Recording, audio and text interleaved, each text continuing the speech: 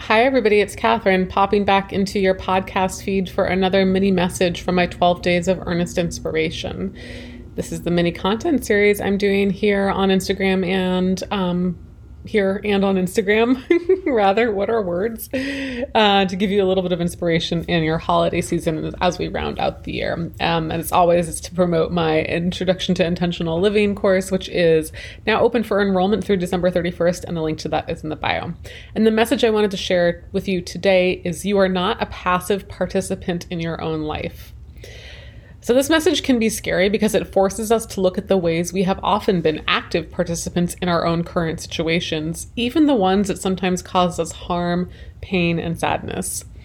When I think of this lesson, I always think of a friend who had been in an on-again, off-again romantic relationship for over 5 years. At last catch-up, the friend was waiting to see how the other person had felt and if they wanted to move forward again in another attempt. "You're waiting? Why?" I asked. My friend shrugged. It seemed the other person had all the power, is how they explained it. They just had to wait it out.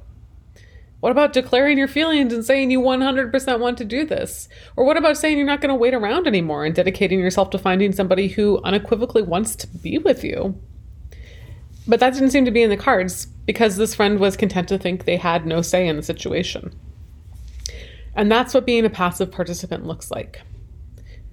When you think you end up in the same patterns and situations over and over again by chance, consider this.